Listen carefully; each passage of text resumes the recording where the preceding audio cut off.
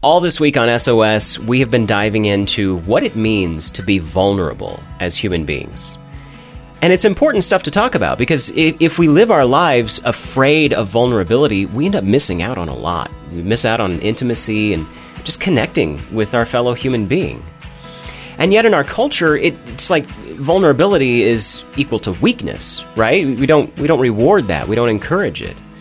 It opens yourself up. It makes you feel like you're going to get judged. Nobody likes to be judged. And so we find lots of escape routes to help us avoid being vulnerable. Now, these escape routes won't really take you anywhere that you want to go. Probably the most popular one is just numbing your feelings.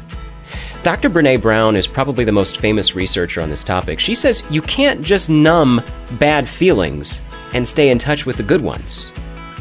You can only numb your feelings, period. That's no good. The other one, she says, is perfectionism.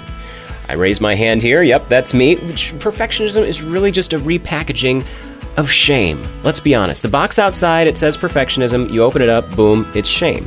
And blame, which is like perfectionism's evil minion.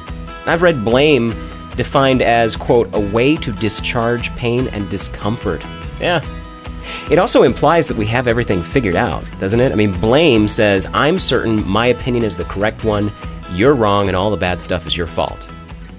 Which kind of sounds like a U.S. political situation. But anyway, I digress. I don't know about you, but I do this stuff. I numb my feelings. I get stuck in perfectionism. I blame others. And it's all an effort to avoid the truth, which is, I'm a flawed person.